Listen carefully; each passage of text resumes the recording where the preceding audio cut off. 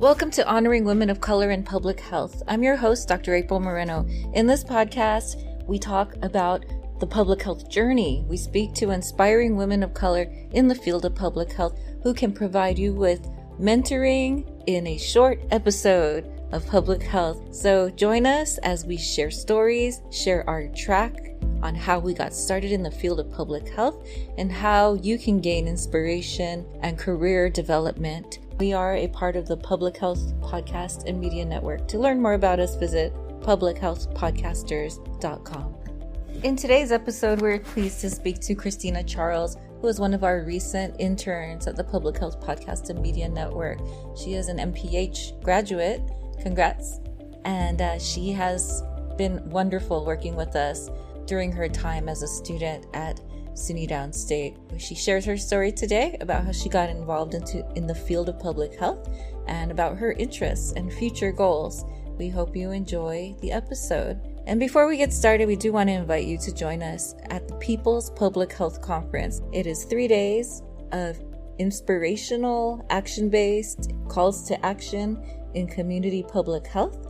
And we invite you to join us. To learn more, visit thepeoplespublichealth.org.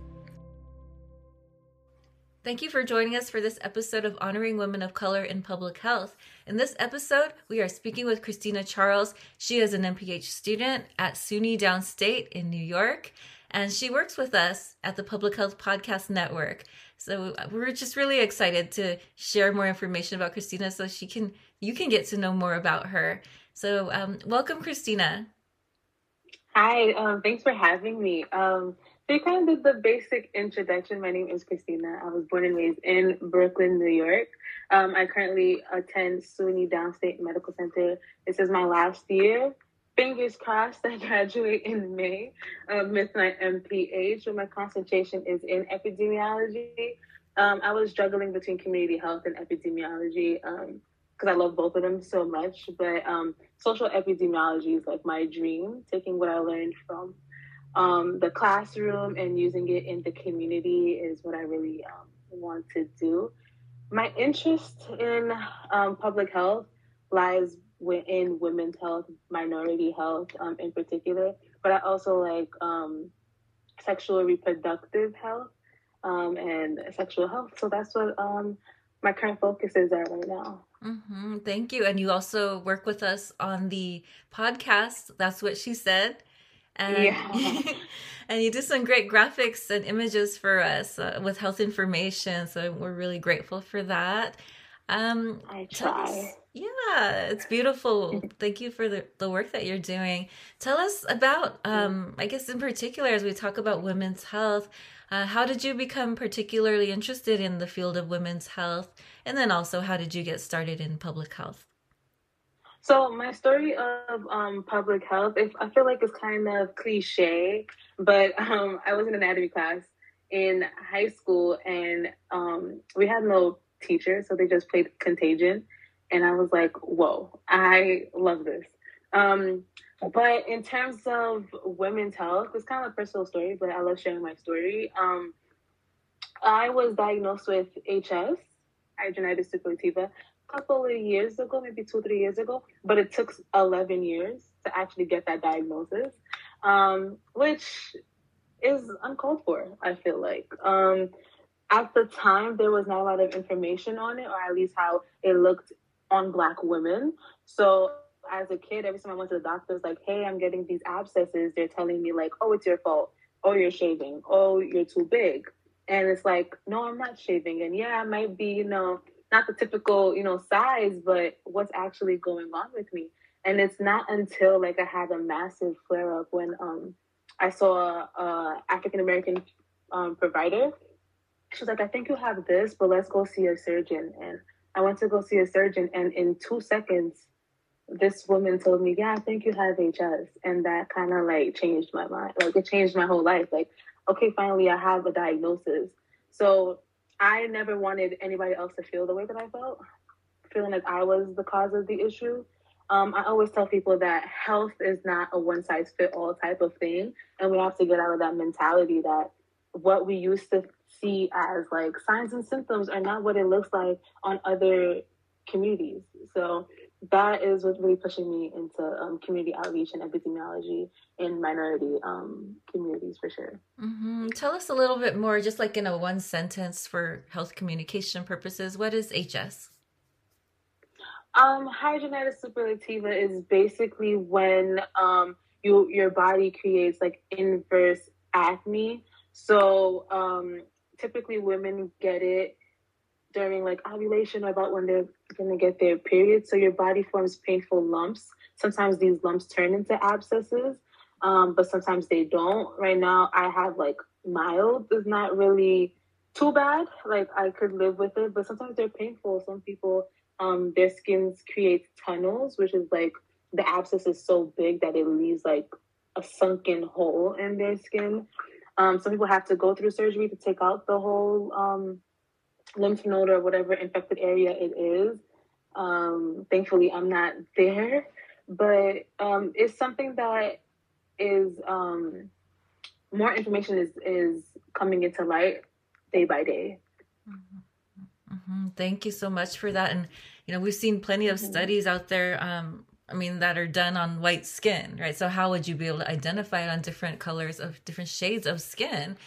That's been a missing piece. It's crazy because when I first got it, of course, I'm on Google and all of it is like severe cases or like you said, on white skin. And I'm like, this is not what it looks like on me. So I don't know. And then a YouTube video popped up and it was like a famous Black creator. And I was like, wait, like, although mine don't look that bad, this is how like it's showing. This is how it's presenting. And funny enough, this morning I was on the train and like I was on Spotify and one of the ads popped up and it was an HS ad. And I was like, oh my gosh, because before there was no information on it whatsoever. Like throughout my MPH career, like I try to do like research or try to give awareness to HS. So to actually hear an ad about it, I'm like, wow, we're like the conversation is happening and like wheels are turning. So it's a good thing to hear. Thank you for that. I love that. It's so important. I was also diagnosed with a autoimmune. I was diagnosed with a chronic illness during my PhD studies.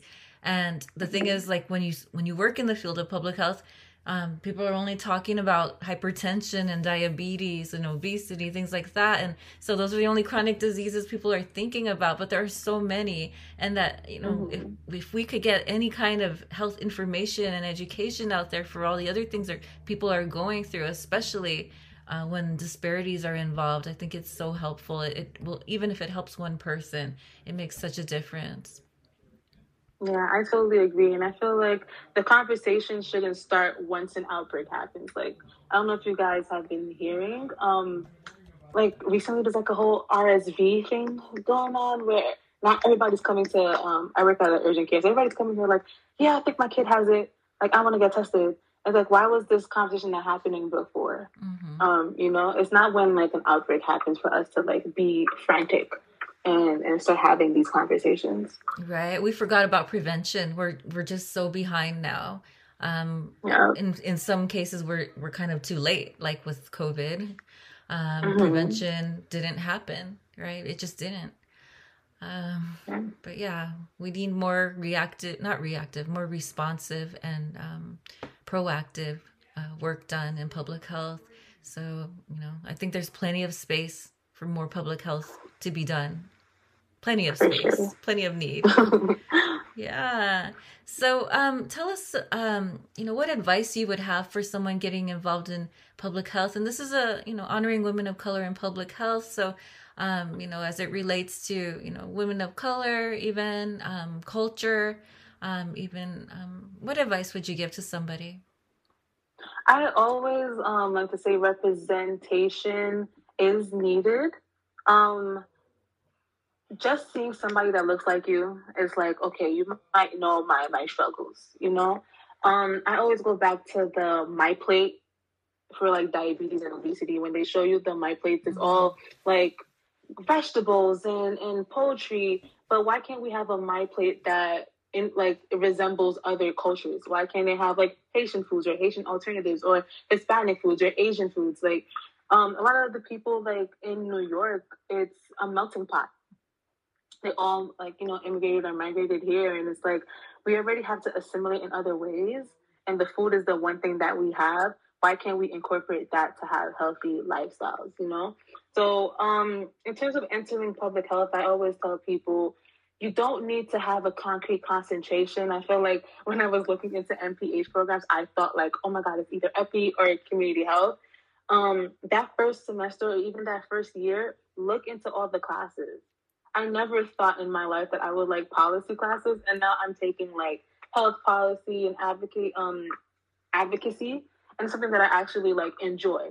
So don't put yourself in this bubble where this is what I want to do, and like not get to experience like the other aspects of public health, as well as not being driven by the money. I know that's like a whole conversation where people are like, yeah, public health, you got to go into policy, you got to go into healthcare administration, you got to go into hospitals.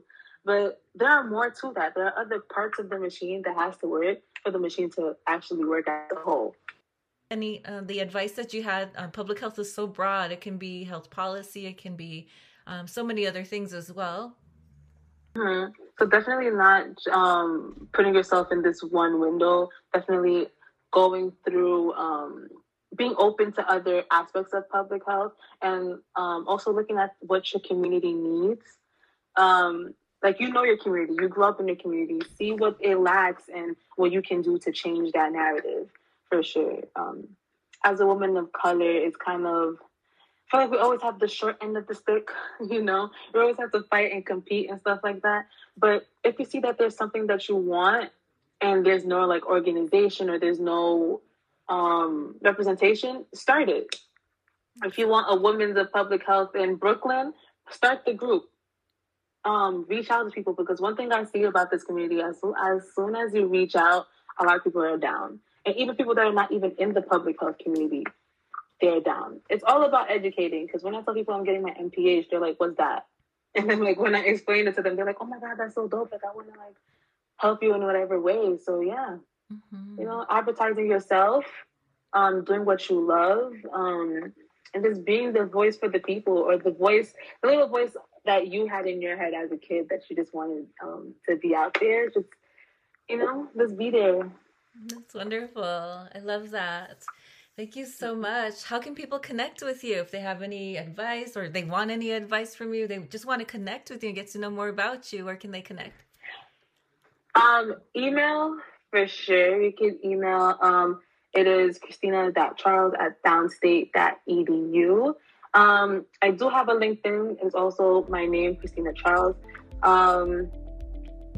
Yeah, just hit me up on any socials. I am always down to answer questions. I'm always down to be an ear. If you need to rant about, school or applications or whatever. But definitely emails or LinkedIn for sure. All right. Thank you so much for joining us today, Christina. We honor you today. Thank you. Thank you. Thank you for the opportunity.